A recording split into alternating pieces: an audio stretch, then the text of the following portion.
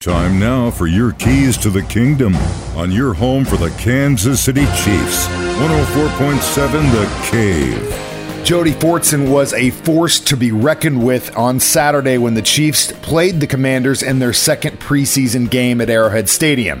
He got 2 touchdowns. Here's what he had to say after the game. It's just a blessing to be out here, man. I got a great team, a great support system. And Patrick gave me incredible passes, to catch. He made it easier for me. It's just a great feeling to be out here.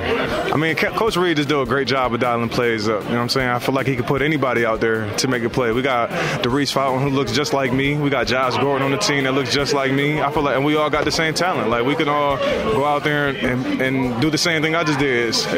Today just happened to be my day. Those are your keys to the kingdom. Brought to you by Dr. Mark Melson, the doc that rocks. Now at Springview Dental Care.